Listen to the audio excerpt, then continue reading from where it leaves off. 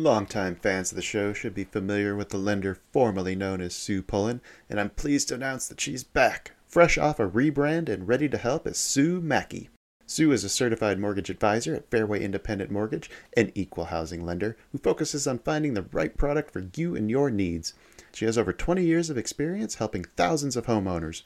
Whether it's purchasing, refinancing, or even a reverse mortgage, Sue will help. Sue's licensed in 36 states now, so reach out and let Sue Mackey it happen for you. The best way to reach her is just give her a call at 520-977-7904 or in an email, spullen@fairwaymc.com. Fairway Independent Mortgage has an MLS number of 2289. Sue Mackey has an MLS number of 206048. That email again, spullen@fairwaymc.com, and that phone number is 520-977-7904. Shoot Sue an email and let her know she needs to update that address. You are listening to an entertainment program put together by a company called Financial Ineptitude. Anything said on this show is not an endorsement or professional advice. Would you really want to tell a court of law you were suing us because you thought taking financial advice from two idiots on a podcast put out by Financial Ineptitude was a good idea? Really? Clown hat, smiley face. Well, hello everybody and welcome to the China Shop. Today we have a special roundtable square traders planned, put together by the China Shop's head of quality control and shop favorite, JoelMC. Joel, who'd you line up for today's expert? Because I know it's not one of us. No. Today we have a special guest from Vanta Trading. Mr. Banks I'm not familiar with Vanta. Can you tell me more about who's this Vanta? Vanta Trading is an outfit who has come together with a few special guys. They've put up a room and are sharing an incredible wealth of knowledge. Oh, I know two guys who do something similar to that, but they work for Vanta, I think. Yeah, it's very similar, Kyle.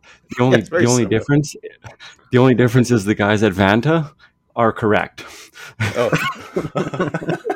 fair enough. So you got Mr. Banks. Mr. Banks, how you doing? Good, not too bad. How about you guys? I'm well. Doing all right. Nice Monday evening. Licking my wounds from this morning. Oh no, I hope it's not too bad. Oh no. Okay. Actually, it was not too bad at all because I tried something a little different today. I wrote down my trades as a loss as I entered them, so that way I wouldn't feel the fear as much. And I think it actually helped a little bit. But today's not about me. Today is about Joel. Today is about all of us, Kyle. Absolutely. So before we kick off into today's discussion, let me just get through the rest of the little housekeeping here. If anybody would like to reach out, suggest guests, corrections, questions for future guests, or perhaps you want to do one of these yourself, you can do that via email at twobulls@financialineptitude.com, or you can join our free Discord server where Joel and a bunch of other amazing people share their struggles and lessons learned with people like me and other like-minded market aficionados. All those links are going to be in the episode description, so you can check them out at your own convenience. Joel, why don't you tell us what we got planned for today? Sure. I'm going to kick it off with just thank you to you for offering up these roundtables. I encourage everyone to take part in them. For serious, Kyle will let you come on and make a podcast with any celebrity that you can dream up. That you can get. I mean, listen, you do have to do a little legwork, but once you do that legwork, if you can line up a guest, honestly, Kyle will let you make a podcast, and it is absolutely fantastic. It will help you grow. It'll help you learn, and it's a ton of fun. And it helps me because it's one less thing that I got to try to figure out. So, true. Thank you, Joel. You're welcome. All right. Okay. And thank you, Mr. Banks, for joining us. Yeah, absolutely. Thank you for coming. Anytime. So first, like we always do, Kyle just talked to Baba recently, but do you have anything you want to tell us about what's going on at Vanta before we get started? Yeah. So, and this is kind of a new step for us. So we had a town hall, I guess last week, which, our town halls are just kind of round tables exactly like this. Get everyone together, you get, Flary, Kyle, Joel, Baba on a mic. There's going to be some good stuff that comes from it. So this past week, we kind of implemented a new process to, what we had as more of like a passive learning. And I would say this next step is kind of more hands-on. So it gets us a little bit more of the data points. So it's an evaluate, like a baseline evaluation that we will hand out to every trader. We'll do some one-on-one calls with them after the fact. And it just gives us a little bit more of the information from each individual trader, how we can curb our education videos, trade reviews, etc. For that individual or the individuals, kind of in that same category. And I think it's a really cool thing. I don't know if anyone else is doing this, but it's definitely a little bit more hands-on, more in depth than just getting on live mic, or even like just the passive videos. Because I would say the vast majority of the time, if you're learning at your own pace, it's a good thing. But if you have questions, unless you're not afraid to ask, I would say those typically go unanswered. Mm-hmm. Right. Which this should be a lot more hands-on, with follow-ups, which we're still fine-tuning the process. But I would say the follow-ups are probably going to happen within, the first 30 days of the baseline evaluation. And then I would say probably quarterly or monthly or something along those lines. So, it's still a work in progress on our side of it, but it's something that we've been wanting to do. And I think it's going to be a huge step forward for us. It's an incredible thing. How much are you charging for the evaluation? So that is free. You can't be giving this away to trial members too, right? Yeah, absolutely. Absolutely. Yeah, I mean, in our mind, the free part of the trial, it's in the past, it's always just been like the live piece of it, with the chat, but the educational videos have always been hidden. So this is kind of I guess an alpha leak from me and Baba, if you want to say that. But as it's basically, relying on the individual trader coming into the room. So if you come in on a free trial, you're able to do a one-on-one call, do the evaluation with us, absolutely for free. That's wild. I filled out that evaluation, and it is incredible. Joel, I agree. I filled mine out over the weekend, and I found a few holes that I hadn't even really put a whole lot of thought into. And when you're sitting there trying to answer the questions, you're like, maybe I should have considered this a little bit more. Oh, absolutely. There's so much value in even if you decided to fill it out and chose not to follow up with the phone call or chose not to stay with Vanta, just to fill that questionnaire out, there's so much value in that. Yeah. And so Yeah. if you can pile that on top of spending some time with these guys, it's a whole new level of education because it's directed right at us. I'm looking forward to my call. I can't wait for it. Well, you should be getting a little sneak peek of it here. I was just going to say, and with that, maybe we should start. Yeah, there you go. This is not intended to be that. I'm not sure if you've even read it, Mr. Banks. That's we can make an episode here with it or without it. Yeah, so I've read a handful of them with, that I've sent in. I haven't gone through the individual trades of those evaluations, but I'll probably do that. I would say probably after we get off here or in the next day or two. Excellent. Awesome. Just whenever I got the free time to do it, and then I'm hoping to start scheduling these calls the later part of this week. To get the ball rolling, and it would be a pleasure to have you guys go first, actually. Well, I've already volunteered to Baba to do mine live. Oh, really? So whenever you guys are ready to do that, we'll just schedule it. Yep. Absolutely. That's great. That is going to be a call like no other. Cool. So let's talk about me. Absolutely. Go ahead, Joel. So my questions are going to be kind of around specifically my scenario and how I trade and how I have to bring trading into my life because I can't let my life revolve around the trading. It's got to fit me. And so some of the things that I have to do are prep before work and then figure out a way that I can, without interrupting a work day, still have an opportunity at the market.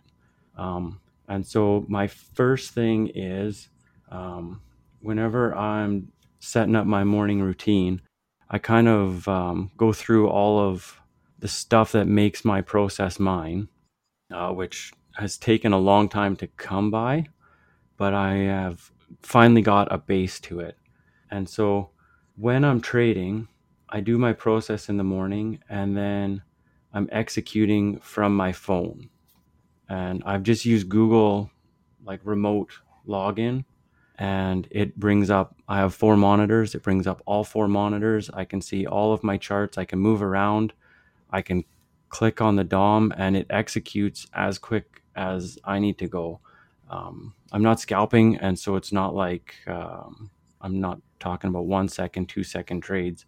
And so, as far as Mr. Banks, I guess first off, what do you think about that approach? And is it something that's attainable and sustainable? I mean, I am definitely growing and probably at a slower rate because of a few of those technicalities. But what do you think? Is that a way to actually trade, is to get your prep done and then do it remotely? Yeah, so to that point, I would say I'm in a similar process as you. So I do a lot of my trading where it'll be on one side of my screen, at work or along those lines. But I would say most of my decision making comes pre-market, at least bias or trend or direction, something along those lines to set up a plan. And then my actual trading happens in my defined levels, kind of exactly what you were talking about. Right. In the sense of it being attainable, I think, and I've said this to Kyle before, I think you could pretty much use any indicator, any sort of setup. If you do it the exact same way every single time, you will be profitable. I mean, unless it's just an absolutely ridiculous strategy or whatever, but As long as it has an but edge. yeah, I mean, Like so, moon phases? well, I don't want to go down that way. but for instance, like if you think it has an edge and it's shown through back testing through data that it has some sort of edge to that strategy, there's no reason why that would be an issue. And I could see where for some people that's probably not doable in the sense of they want to have a full monitor, they want to have their laptop open, they want to have XYZ. But I know Baba does that where he trades from his phone, he's remoted in. And there's certain times that he does it. I would say the vast majority he doesn't. But like, I trade with certain companies or certain, brokers because it's online. Where like, Right. I'm not on Sierra because I don't want to log into Sierra. And it's just an issue of like, I don't have the access through my computer to do that. So, I do a lot of it through online, so like Trade or, something along those lines where it's an online platform where it fits my trading. Okay. So it's Oh, not necessarily, through, yeah. So like on like Apex, you can set up through Trade yep. Top Yeah. Step, you can set up through Trade et cetera. So it's all web based. So, and and I do it that way because there's a lot of times where I'll enter into a trade where, I'll get through, 1 hour of my trade or 2 hour of my trade, whatever I'm, taking off where, and I'll move my stop to break even or something along those lines. But I want to be able to just watch it where, I could just log in through the internet on my phone and it's right there. So it kind of defies you as a trader of like what you need your trading to be. Like, for instance, like we trade similar in the sense of, we're kind of on the go Right. where, like I'll have customers come into my office or I'm on a call or something like that to where I don't want to be checking my phone, but it's there if need be. Absolutely. And so, do you, when you're at work, then are you executing mostly from your phone, but you've done your pre-work at home before you go to work? Am I understanding So that right? yeah, so if I'm executing, I'm probably still doing it through the computer just because that's what my comfort level is. Okay. I would say executing, I've done it from my phone. Don't ask Baba, but I've done it from my car. Where you kind of remote in, but at the same time, like if you get into a setup, I mean, it's there. You gotta hit it. So Absolutely. I'm not afraid. I'm not afraid to go through my phone and execute a trade. But at the same time, I feel more comfortable executing with my normal setup on just on the computer, and I'll monitor it from my phone. I don't have any issues with that. I follow. Yep. That makes sense, actually. Because I think most of the troubles I've ever had trading from my phone is because I'm used to trading on the desktop platform, and that's where the issues come in. It's the differences between the two. But if Yeah, you're familiar with the phone, then there's no reason why that should cause you any, I guess, technical issues. yeah. I mean, I know a handful of guys that trade from their phones, and they're very profitable with doing it. So if you Mhm. if you ask certain traders to do it that way, I highly doubt they could do that just because their comfort Hmm. level isn't with executing that way. Right. And sometimes I even feel like when I have an opportunity to actually sit at the desk here, I'll be like, this almost feels unusual. But if I'm like scanning monitor to monitor on my phone, I know exactly how far to slide my finger so that it moves from my 1 minute chart to my DOM. And I can hit my time and Yeah. sales without even looking at it, right? I find also I look at way less stuff when it's a smaller screen. I can have it so that it's just my 1 minute chart and my DOM. I've got on this other monitor, my balance areas are all laid out. I've got a 5 minute chart. I've got my daily, 4 hour, hourly chart. All of it's spread out and in front of me on my monitors. But I almost find like once those levels are defined, then I can just wait. And that level is going to be on my 1 minute chart because everything's on my 1 minute chart. And Joel, so, can I ask you a Yeah, question? absolutely. yeah, absolutely, ask away. It doesn't sound like you have any issues trading remotely. I'm just curious why you brought this up as the one of the topics that you wanted to ask Banks about. Like, is there something in particular about trading remotely that does bother you or that does give you issues? No, sometimes I feel like it's almost treated like a handicap. Interesting. And so I wondered if other people are doing it. Like maybe I'm the only one doing it. And if I'm the only one doing it and that's something that's holding me back, Mm-hmm. then maybe I need to look at a different way. But if other people are doing it and doing it successfully, then maybe it's not something I even need to consciously or subconsciously even worry about. You know what I mean? Do you prefer one or the other? Is one more comfortable than the other? I mean, you kind of No, alluded to the phone being a little bit more comfortable or a little bit more familiar. I like having everything in front of me, but at the same time, Mm-hmm. I'm used to my phone, right? I've been doing it for 3 years. Right. I'm pretty well used to it. And Yep. so, Yeah, I mean, so on that standpoint, I would say it's definitely not a handicap if it's something that you're used to.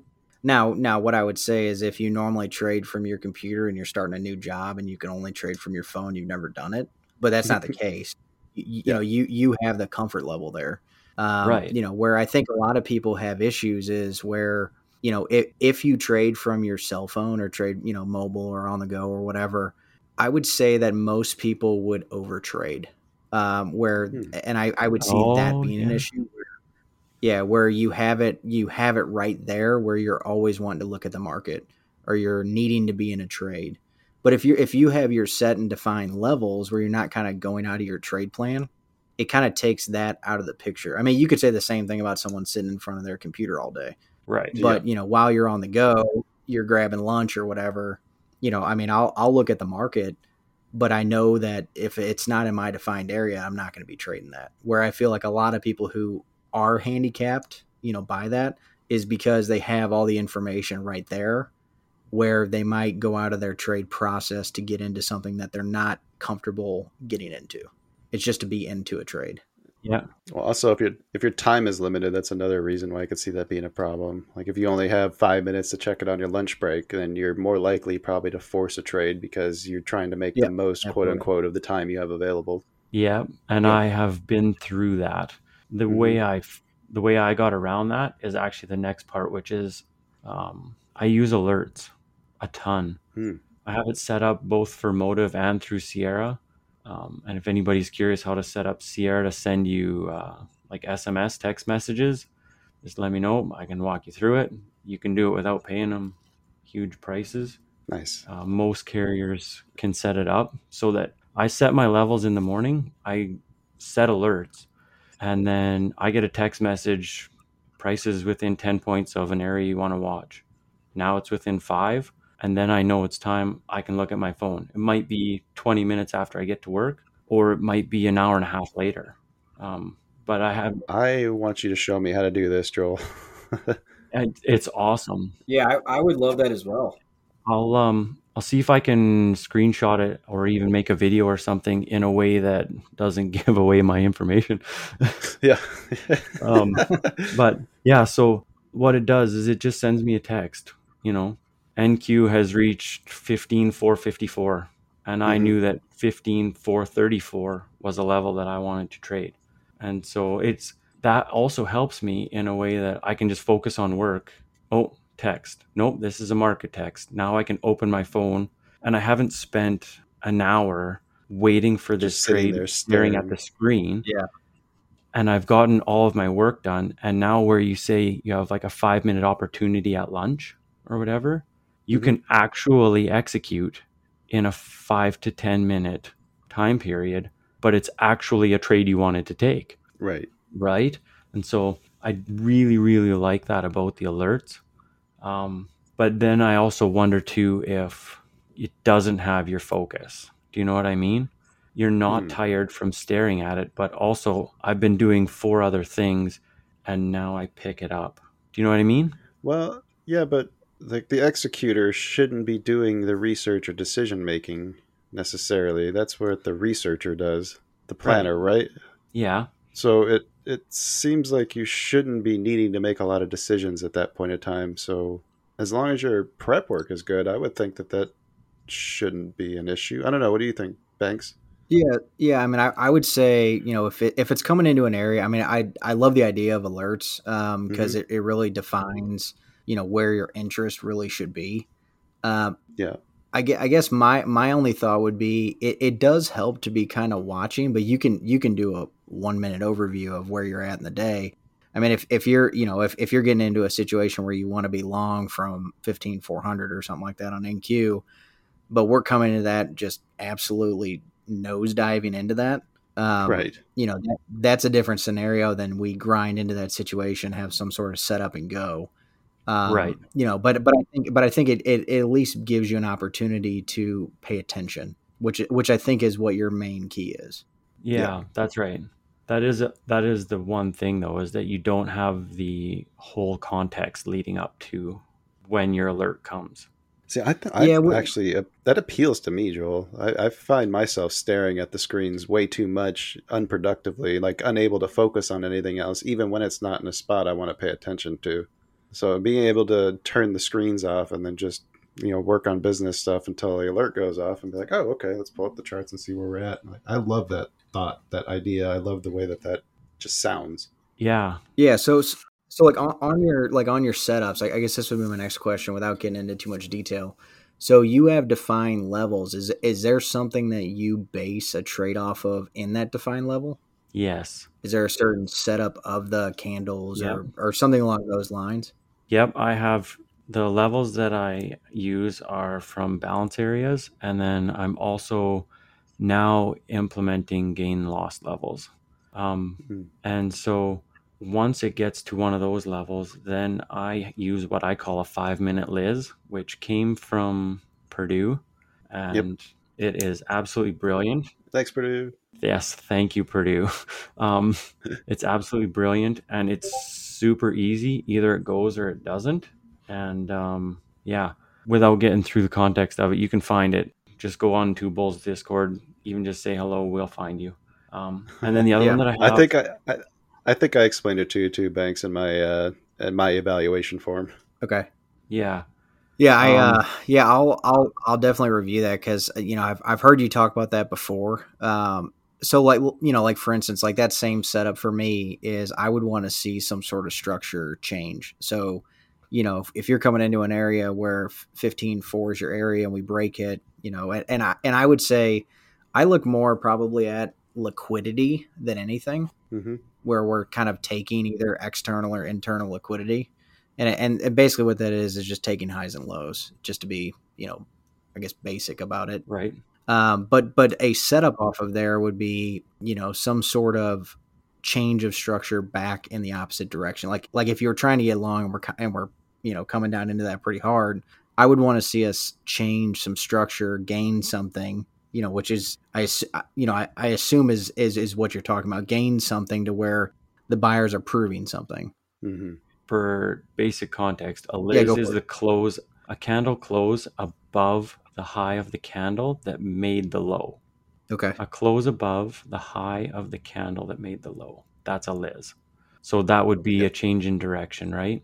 Yep. And then the other one that I use is a 1 minute gain. So essentially, gain loss levels where you have to not only close above the swing high that made the low, but also you have to close above the next one in order to gain that one.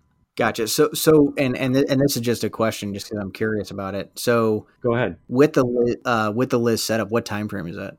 5 minute. So on that 5 minute, is it just a 5 minute close above that, or are you looking for it to take out some sort of high on the next push? No, it's just a 5 minute close above that candle that made the low, and then you buy the top of the candle that made the low with your And your stop stop's just the below bottom. exactly. Gotcha. Okay. Yeah, gotcha. And they work best on like when they set new swing highs or when they take out old liquidity spots, like you had mentioned, like previous swing highs or lows. Yeah, which in essence, I believe, because it's probably in the opposite direction. So if we come into a high, we set that up, you're Yeah. probably looking at a rebid or a reoffer, correct? It's usually a mean reversion type trade, but It would be a reoffer. yeah. Yeah. Gotcha. And they work awesome if it's a sweep. If they sweep a low Mhm. Yeah. and then it sets up, I would say it works significantly better. And on NQ, you can typically get those. And most often lately, I can get 2 trades out of one level. The first one I get on the initial low that sets up, and then I take off my core at 2R. The rest will get stopped out at break even. And then within the next few candles, it sets up again, except there's that sweep or that flush. Okay. And then it'll set up again. And then oftentimes that one, I can hit T1 and T2, not always T3. Okay. Yeah, I mean, I would love to sit down with both of you on that. And I can probably look in the Discord to find some more on it. But I'd be curious to see. Oh, if you want to hang, we can go through it. That sounds like fun.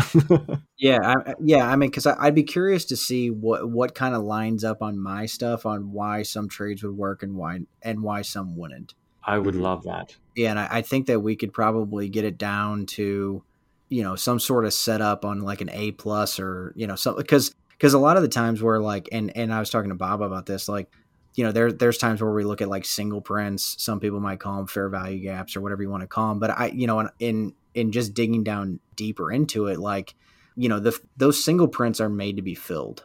In essence, like they're there because of the initiation off of that. And I think what me and Baba were looking at recently was the body that initiated that, which I think would come in close to like what you guys are looking at, which is kind of what we're looking at as in the sense of importance, because you can take it all the way to there and it not necessarily hurt the trend. I'd be pissed if you come all the way back to it on a good trade, but it's not going to hurt it until you take that high. Mm-hmm. Right. The old saying, that wicks make the damage and the body tells a story. That is a true thing where, if you rely more on the bodies of those than necessarily like what the wick is, I think it'll paint a better picture, which I think is what you're doing with the Liz. It's based on the body, not the wick, correct? It still has to close above the wicks. It still has to close above the wicks. Yeah. So are your entries on the wicks or are they on the bodies? I usually scale mine in nowadays, but like the way we were taught was basically all as soon as it touches it, because there's a lot of times where it'll just touch it to the tick and take off. Yeah, gotcha. Yeah. When those trades work, like you take like maybe quarter tick of heat. Yeah. Okay. Yeah, I'd be curious. We can do.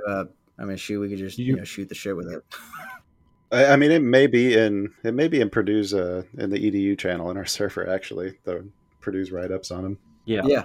I'll definitely check that out, because I like to get a little bit more of a better understanding, because I've seen you guys post about it, and obviously with you guys doing the evaluations, I want to know what you guys are looking, because if that's a setup that back testing is a X% win, I would go to the length of, if that's your edge, just trade that. If you get 3 trades a week, but that you're going to have a high success rate and it's less stress on you.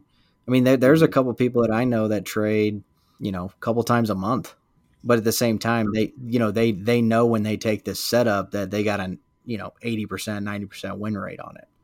Where it's a high win rate, but you can size up, and I'm not saying to do that, but for what they're doing, they're only taking a certain amount of setups per week or whatever, where they're going to go, I don't want to say all in, but they're going to go heavy into a trade because they know what their win rate is. Well, it makes sense to focus on the flowers and quit watering the weeds. Yes, that's a great example. Yeah, that is a very good analogy.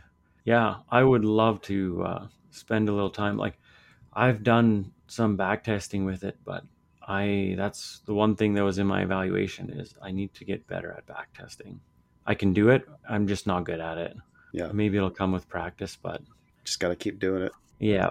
Yeah, and I think the back testing is hard because I would say like when I first started trading, most of the trading strategy came after days where I took my biggest beatings, where Hmm. you kind of get pissed and you kind of dig in a little bit. But at the same time, like that back testing has to go through different periods of the market. So like that same period of it might work for 2 weeks, but what happens when 6 months ago when it was just a different market? Yeah, And I think where like a lot of people struggle is they don't go back far enough, or like picking a random day is what I like to do. Like when I'll just scroll back and all of a sudden I'm in September of last year. Well, does it work? Because if it works, then it should work on any day, right. potentially, where you just kind of pick random days where you're not kind of aligning every single day. But like on gain loss stuff, you almost have to do it every day because of the fact that you're kind of going from day to day, level to level, kind of thing. But if you're looking at some like a Liz setup, you could pretty much go to any single day and you're probably going to have one print or Right. multiple print to where you could test it. Hmm. Yeah, these ones print multiples. Yeah. Yeah, that's a big part of it too, is that back testing, I think. And I've yet to meet anyone who no, that's not true. Mike's coming up again here. I've met one person that I know of who can back test like no one else. Doesn't seem like a lot of people do it, or they just do it quietly and don't talk about it. I'm not sure, but um, there's for sure an opportunity there for education. Absolutely. Yep, absolutely. Longtime fans of the show should be familiar with the lender formerly known as Sue Pullen, and I'm pleased to announce that she's back, fresh off a rebrand and ready to help as Sue Mackey. Sue is a certified mortgage advisor at Fairway Independent Mortgage, an equal housing lender who focuses on finding the right product for you and your needs. She has over 20 years of experience helping thousands of homeowners. Whether it's purchasing, refinancing, or even a reverse mortgage, Sue will help. Sue's licensed in 36 states now, so reach out and let Sue Mackey it happen for you. The best way to reach her is just give her a call at 520-977-7904 or in an email, spullen@fairwaymc.com. Fairway Independent Mortgage has an MLS number of 2289. Sue Mackey has an MLS number of 206048. That email again, spullen@fairwaymc.com, and that phone number is 520-977-7904. Shoot Sue an email and let her know she needs to update that address. Okay. Now what I think is kind of your bread and butter, if I'm not mistaken, is the smaller time frame execution. Like when Kyle and I we're executing from a 5-minute chart. And oftentimes when I'm listening to you and Baba in the room or watching you guys, when my 5-minute Liz sets up, you guys are taking scales. You're already taking some Right. off as my trade's coming in, which tells me that either you're trading from a smaller time frame or you're executing before it actually sets up. So my guess is you're trading from a smaller time frame. Is there much that you can talk about with that? Yeah, I would say I look at a handful of different time frames. I kind of lean my plan off of the daily, 4 hour, hourly. And then I would say I probably execute more on the 5 minute, 1 minute is the way I would normally set it up. But like for instance, like your Liz setup where I might be scaling out, is just the fact of on a smaller time frame or even a bigger time frame where we were able to execute on the actual dip buy where there is a smaller change of structure, on the 1 minute or even on the 5 minute where we come into a spot where it's a rebid or a reoffer on a bigger time frame to where I would say going back to the alerts is where we're kind of sitting up in our chair where we may be executing 20 points lower or something along those lines. I don't see anything wrong with what you guys are currently doing. It's just a matter of I would say the smaller time frame you have more opportunity but you also have more risk, which Mhm. if you're trading Right. from a 512 tick or 1 minute or 30-second or whatever time frame that is, it just has to match what your comfort level is. I would say more recently I'm watching the 1 minute, but I'm executing more off of the 5 minute, and I've even added the 15 minute, just with the stuff that I've been working with Bob on, where my execution still comes on the 1 minute, but it's in 5 or 15 minute areas of interest. Mhm. I gotcha. So, I would say whatever time frame you're on is kind of your expectancy of the trade. I mean, if you're on a 4-hour trade, it's not going to happen in 5 minutes. It's going Right. to happen over the course of a day or multiple days or multiple hours or something along those lines. If you're on a 5-minute setup, like that trade really for you to hit unless it's just a really initiative, it should be like at least 5 minutes. I would say even longer. I would say probably closer to 20 minutes to an hour, Yep. depending on what your take profits are and something along those lines. Right. Sounds about right. And so do you adjust your expectancy based on what chart you execute from? Like if you're choosing a 4-hour level, would you expect your targets from 4-hour levels? Or if it's a 4-hour level, but you're still executing from a 1 or 5 minute, do you look for a 1 or 5 minute target? Yeah, so on like an hourly or a 4-hour setup or something along those lines, I would say that if my bias or my plan is to be somewhat long, then I'll be long on smaller time frames where I'm taking out shorter term liquidity because I mean you have to remember in our job, unless you're carrying it overnight, which I don't really like to do, it's all intraday. So the way that I Right. would normally trade is like I'm trading to like to certain spots on liquidity. Like for instance, if there's a swing high, and we come back and fail to take that swing high, and I want to be short, and I'm using that as kind of my structure. Well, then my target is going to be where we just went to as most recent internal swing low. So I'm using that as kind of my spot. So like there's times where you may look at my R where it's a little bit skewed where, I might take a trade where, my first take profit might be 3 or 4 R of what my entry is, but it's really just based off of like what the actual trade and structure is. It doesn't Hmm. necessarily mean that I'm not going to take off a trade at 2R just because it's 2R. I gotcha. Now, if we get to 2R and we start to fade back to my position, I might be willing to take a break even, but I'm not going to just take off a trade just because 2R is my bracket. Like I'm gonna let Hmm. the market dictate on where this position is going to be. And I bet you find that a lot of times you end up getting a little bit more for those trades because of it, right? Yeah, I mean, yeah, and I would say in the past probably I was probably more in and out of the market in the sense of like scalping wise.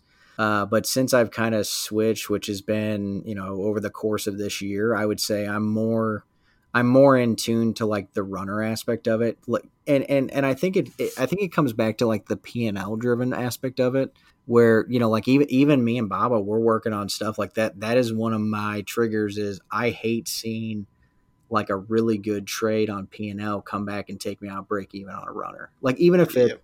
1 micro or something like that, just because you're in a great situation, you're in a great trade where you could have easily taken it off for X. But the way that I'm viewing it now is like if I'm taking 5 contracts, I'm taking 4 of them at least mentally as that's my trade. Where my 5th is almost there just as it's like non-existent almost. Now it's hard to see Mhm. that on P&L and not say that, but at the same Right. time, like you have to almost like a day where you're going to drop like one of those NQ specials where you drop like 400 points, like those are the day that those runners you get paid, Mhm. like significantly paid, where if we break certain structure, certain market structure to where like it could really go like that's what the runner is holding out for. There's certain times where you cut it at 100 points or put a stop, or you'll move your stop to 100 points or something along those lines, which we've talked about in the room, but that's kind of just on whatever your comfort level is. Hmm. Right. I would say, more of my positioning is probably, if it's 5 contracts, I'll take 2 of them off to pay for the trade. Where if I don't move my stop, then that's what it is.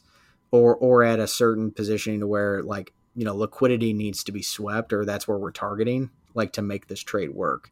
Because like, for instance, if I'm shorting 400 and we need to take 380 to make this trade work, like I'm going to take my core off at 380 and then reevaluate if we break that and fall back into, 380 to 400, like that needs to be reevaluated. But I definitely want to get paid for this trade. Now, if we can't come down and break 380, then my trade's probably non-existent anyway. Like, for this trade to work is typically like the where I would take my core off of. I gotcha. I like that. Yeah, me too. Yeah. I also like that you're still growing, and like I think you were more in and out, right? Before? Yeah, so I was probably more I traded bigger size, quicker take profits, mostly in and out where I wouldn't really take like runner situations. And I kind of changed that aspect of I wanted to get, more of a runner, aspect, but I also didn't want to have the the change in the P&L, mindset, which I think, in my mind, like I like having a daily goal. Sometimes it can be a little detrimental because you kind of know what you make. But that's where those runners are kind of like cherry on tops, where, if you get into a situation where your trade is going to make you X amount of points, that runner really doesn't matter what it does then.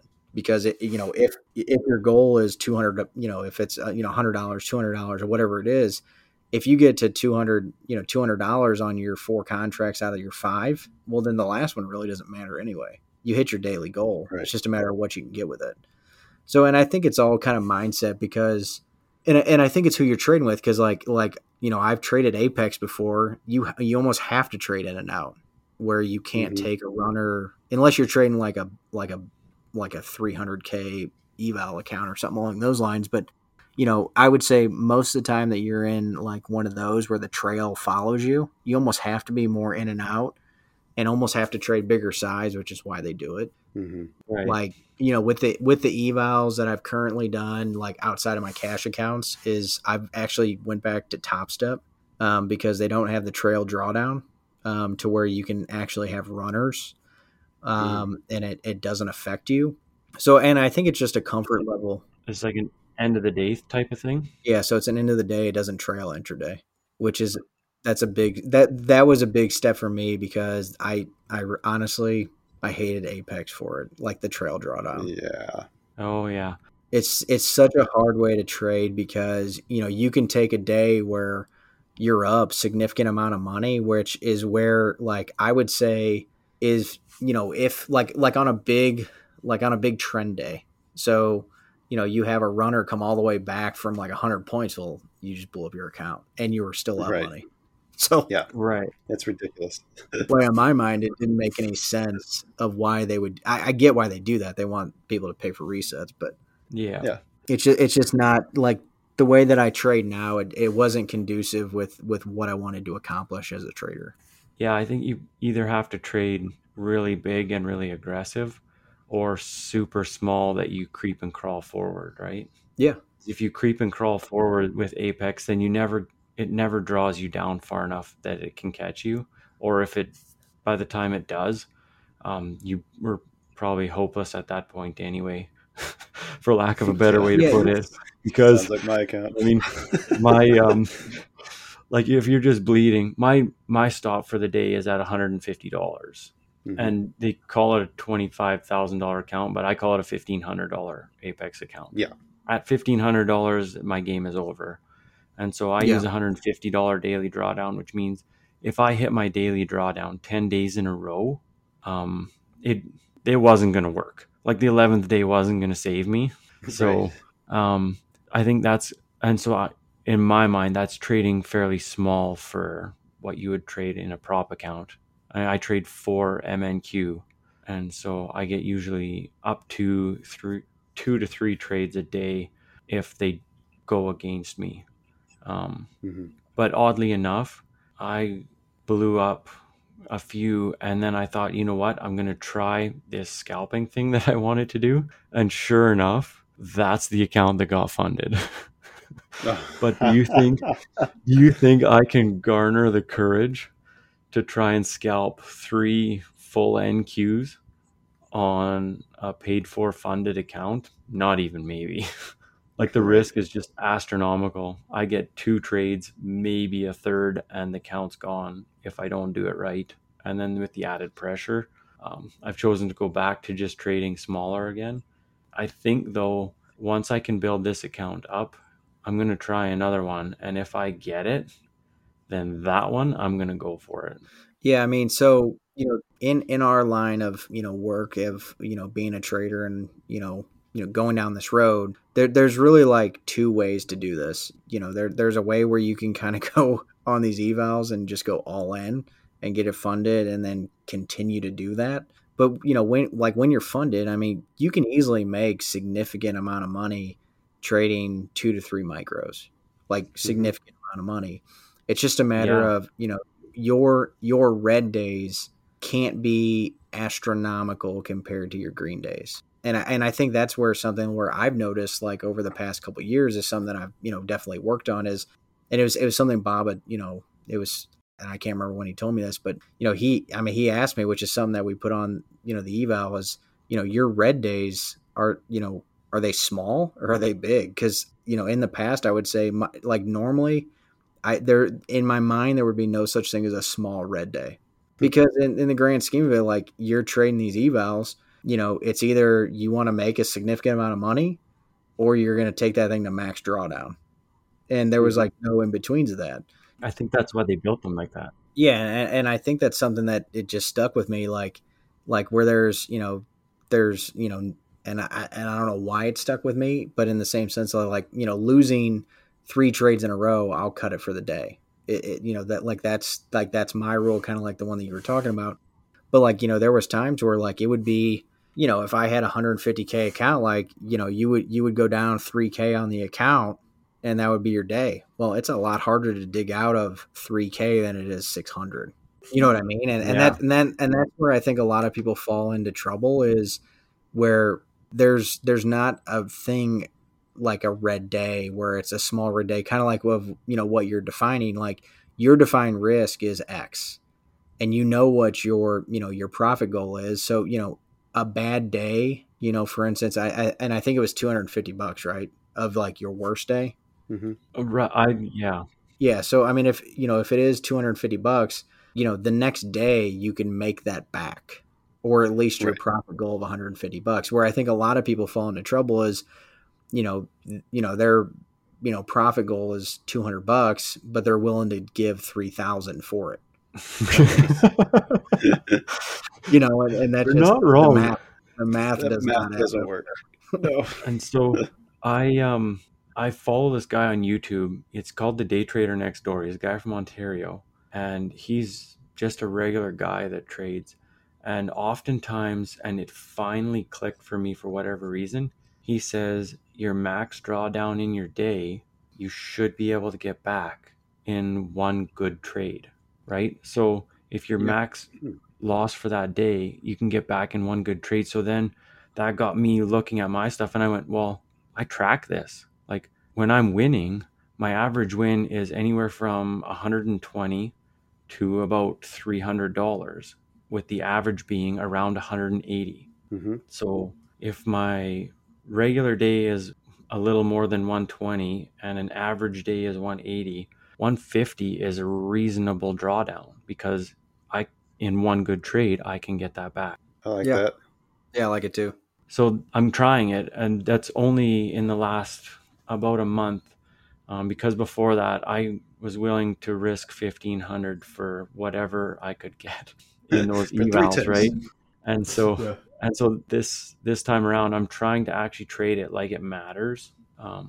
For me, this Apex account is real money. It's a real account because if I make money in it, I can get paid. When it's an eval, it's super tricky because I can just buy another one for $14. But once you're actually funded, then it Yeah. becomes real. Yeah. I don't have to do anything else before I can get paid. Yeah, and I think that's where a lot of people get into trouble too, is the switch between them, because of the fact that where you've traded for an eval for so long, where when you get to a PA, yeah, I mean, like a lot of the companies, it's still sim money, in essence. Mm-hmm. So the way that they view it is it's still like the same account. Now the way you view it in your mind is, I went from play money to this could be real money. And I think that mindset of what you're taking is kind of putting defined rules on it. I love it, because I think a lot of people get into that and they're still swinging it like it's an eval account, and they're like, oh well, I can just start over. Well, when you have those account blows where you're just buying another one, I think that's where a lot of people have issues, because you get into a situation where you're kind of allowing bad behavior to happen of something Mm-hmm. that I guess as a trader don't necessarily want. You don't want to blow an account, but like you said, the evals are so easy just to buy another one. And where you Yeah. get into a situation where you blow an account and you get another one the same day, where I know a lot of people do, because Apex has been making millions of dollars over the course of this year, where you get into a situation where you take your max drawdown for the day, where you're trying to let's just say you're trying to long a trend day down. Well, eventually it's going to work. It's just a matter of when the bottom is. So you know, Mm-hmm. You and watch and me? that's I can buy the dip all day on a trend day. yeah, but I think a lot of people fall into that same category where they have the issues, and I think it's different, because I think you're more on top of like where your mental is. But I think where a lot of people fall into mistakes is it's play money, and it's not, there's no real defined rules. Like, you have a defined setup, you have a defined risk reward, you have the mental capacity for switching for those. I would say a lot of people don't. But what I would recommend is when you get to a spot where you can take a withdrawal, just make sure to pay yourself. Mm-hmm. Oh, absolutely. That's such a big thing in this industry. You put in all the time and effort, you might as well get something for it. Yeah, Well absolutely. said. I can't wait for that day. I hope it's not far off. Okay, so if I get one more question, Mr. Banks, um, every now and again I'll have a rogue blowout day. Those days are like $800 losses on a risk where I'm supposed to be taking 150 with a max of 250 if I can pull things together for the last $100. But at 250, it's got to be done for the day. So I do have a thing where, for whatever reason, which I have yet to discover, I can blow up an account. I can go completely rogue, off the rails, and I just don't respect a daily stop. I'm not one who will move a stop down in a trade. If it's going against me, I'll take the stop and I'll just get back in, or I will flip directions. So I'm looking for some advice, I guess. What do you have for me if I wanted to work on that? Yeah, so I would say kind of getting into your emotional aspect of it. Is there certain feelings that you feel when that occurs?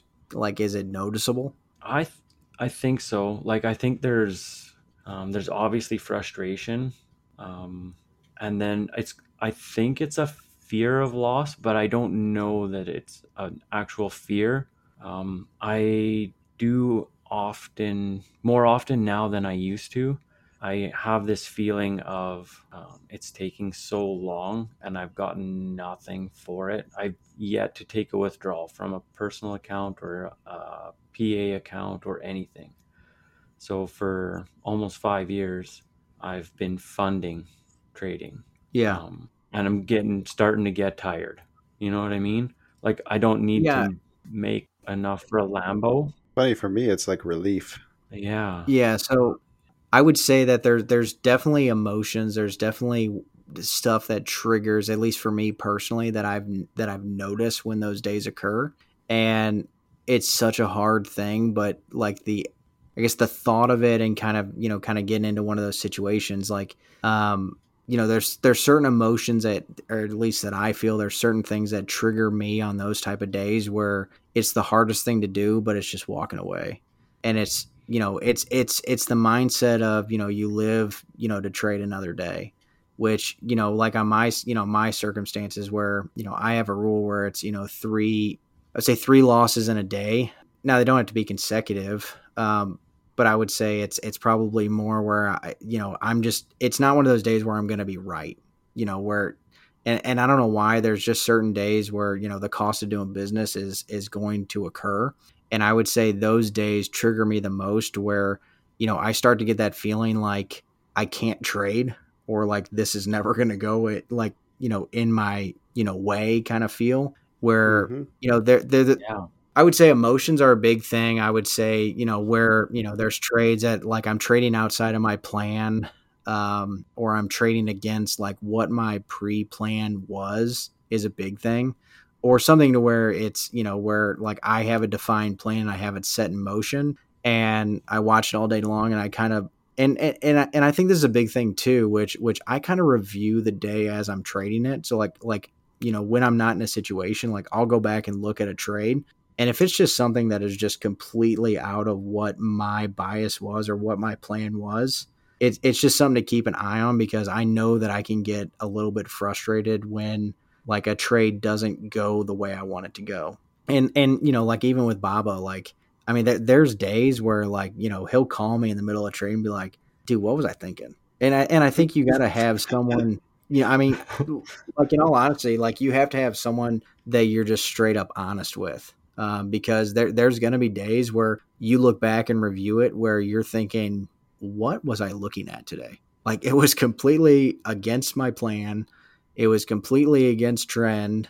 I was just buying every single dip outside of my plan, completely rogue off of what I would normally do.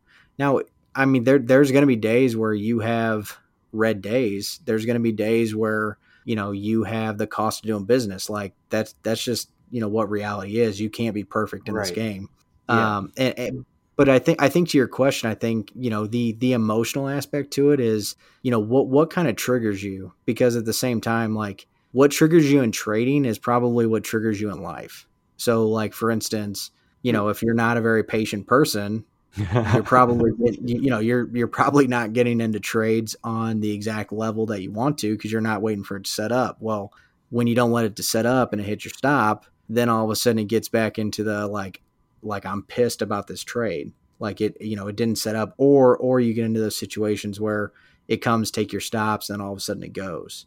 Wait, but I think, just kind of understanding, and I think that's kind of what the eval, like what we're trying to accomplish is, I think for you to become a successful trader, and I'm not just saying you, just in general, I think you almost have to know yourself a little bit better as a person.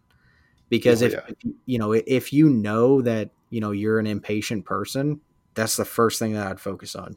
Because, what's going to happen is you get into a situation where you're trying to get into a trade at X price, and all of a sudden you're in it for 10 points lower than what you wanted to be in, just to be in the trade because you didn't want to miss it.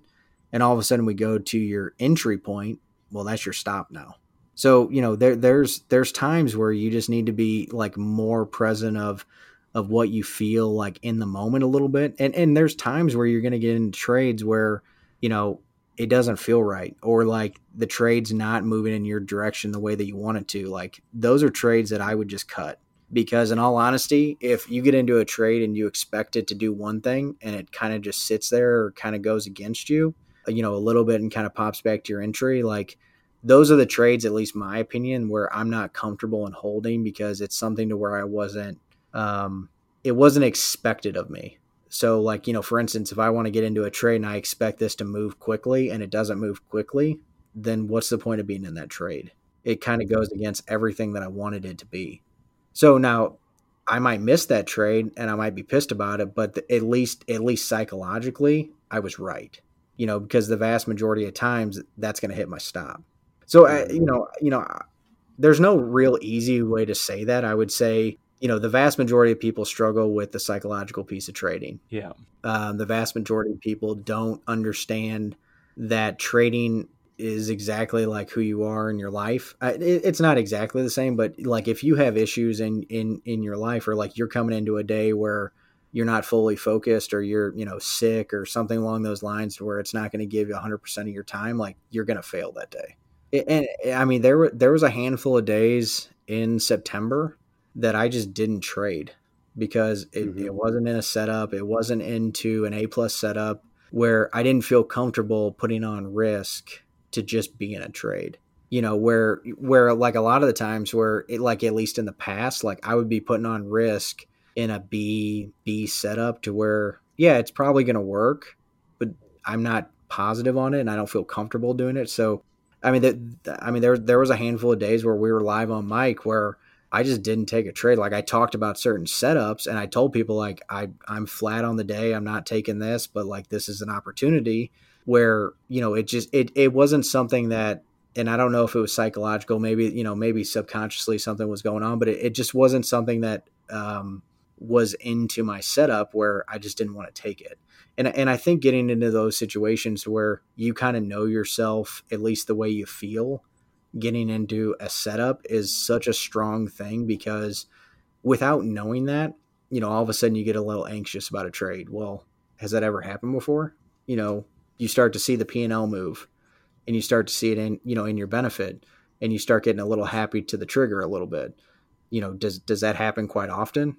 And those are the type of questions that I would just ask myself. And, where, it's not going to be the same for everyone, but if those things are trigger points to you, those are going to be what causes the large days where, either, something along the line, or, even something as small as like, why did the market, not do what I wanted it to do? Well, because it's the freaking market. Like it's going to do whatever the hell.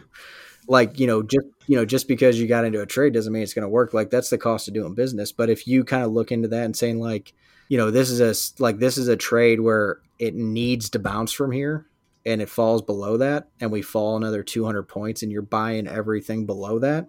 Well, that's where the starting point happened. Like you had it in your plan where below this is not a great place to be dip buying until X, but you bought it the whole way down. Well, it's because you had it in your mind where we need to hold before, this level, and you're buying to get back above this level or something along those lines. Like it's just a trigger. Yeah, that's exactly it. Yeah. That's exactly it. I have an idea for you, Joel. Ooh, what is it? The emotions that you felt after blowing up, are those better or worse than the emotions you feel in the moment when right before you start to take the next trade after hitting a max drawdown? That's a great question. Are the emotions that I feel from blowing up, do you feel better? Worse right before you start pulling the triggers and blowing up, or do you feel worse after the account is dead and you've killed it? No, I feel worse after I've killed it. I think you and I are opposite in that way. I think we are. I would suggest writing down all the emotions you feel after you've blown an account, put it on a sticker note, and then stick that somewhere where you can see it. Just something to help you break that cycle. When you're starting to feel distressed and you can look and be like, oh shit, that's way worse. I don't want to feel that. Let's just stop here and deal with this. Yeah. Well, and to that same thing, I mean, I would even go down the same route of which I hope it doesn't happen that you blow an account, Joel, but I would say start off with your next red day. Like, the feeling of what your next red day is, because your next red day, the day after that is typically where people have issues too, because you want to get that red day back, which it's, at that point you're kind of trading a little bit of P&L and you're not trading what your process is. Yeah. Yeah, absolutely. Yeah. And that, for me, that does happen for sure. Happens to all of us. I've gotten a lot better at red days. And that was something that I even said, was it last month, that I wanted to work on? I was going to practice losing, essentially. Yeah. As hard as it is to do. But I was actually thinking about doing the same thing. Open an account and just try to take losing trades for that whole Apex account and just see how it feels. See how hard it is to take losing trades when you do it on purpose. What's going to be a funny thing is when you do that and you actually pass one of those accounts on like the first day. Yep. Yeah. I'd take it. I'll call it my new system. Whatever. All right, Joel, you got anything else you want to say before we wrap this up? Yeah, I would like to express sincere gratitude. Thank you, Mr. Banks, for your time. Absolutely. Anytime. Much appreciated. Anytime, for real. I'd echo that sentiment. I love doing these. I love doing these type of talks, and I think that's what we do. Like at least in Vanta, is I love the late night conversations, because that's how I got better at trading. Mm-hmm. So, these type of events where you can kind of get on with two people that are doing it at the same time as you and kind of talk through process and talk through the mental side of it, I think is a huge thing, in this game. I love that. Well said, Mr. Banks. And I think we also got to say thanks to Joel for setting this whole thing up. He reached out, he put the questions together, he did all of it except for hitting the button here. So thank you, Joel, for setting this up. Awesome. Unfortunately, we have come to the end of our time. That's going to be it. But that's no reason to be sad, because you can get your asses over to Vanta Trading or Vanta, depending on which side of the Mason-Dixon line you're on. All those links will be in the episode description. We will be back soon with another exciting episode. But until then, what should they do, Joel? Smash that like button like a pumpkin on November 1st. Ooh, you fan of the Pumpkin Chunkin' Festival? That's a real thing, isn't it? Don't you smash pumpkins after Halloween? Oh, we've got whole competitions where they try to launch them into the air with catapults and mortars and shit. Okay, we don't do that. We just drive over them and stuff. Awesome. All right, thanks, guys.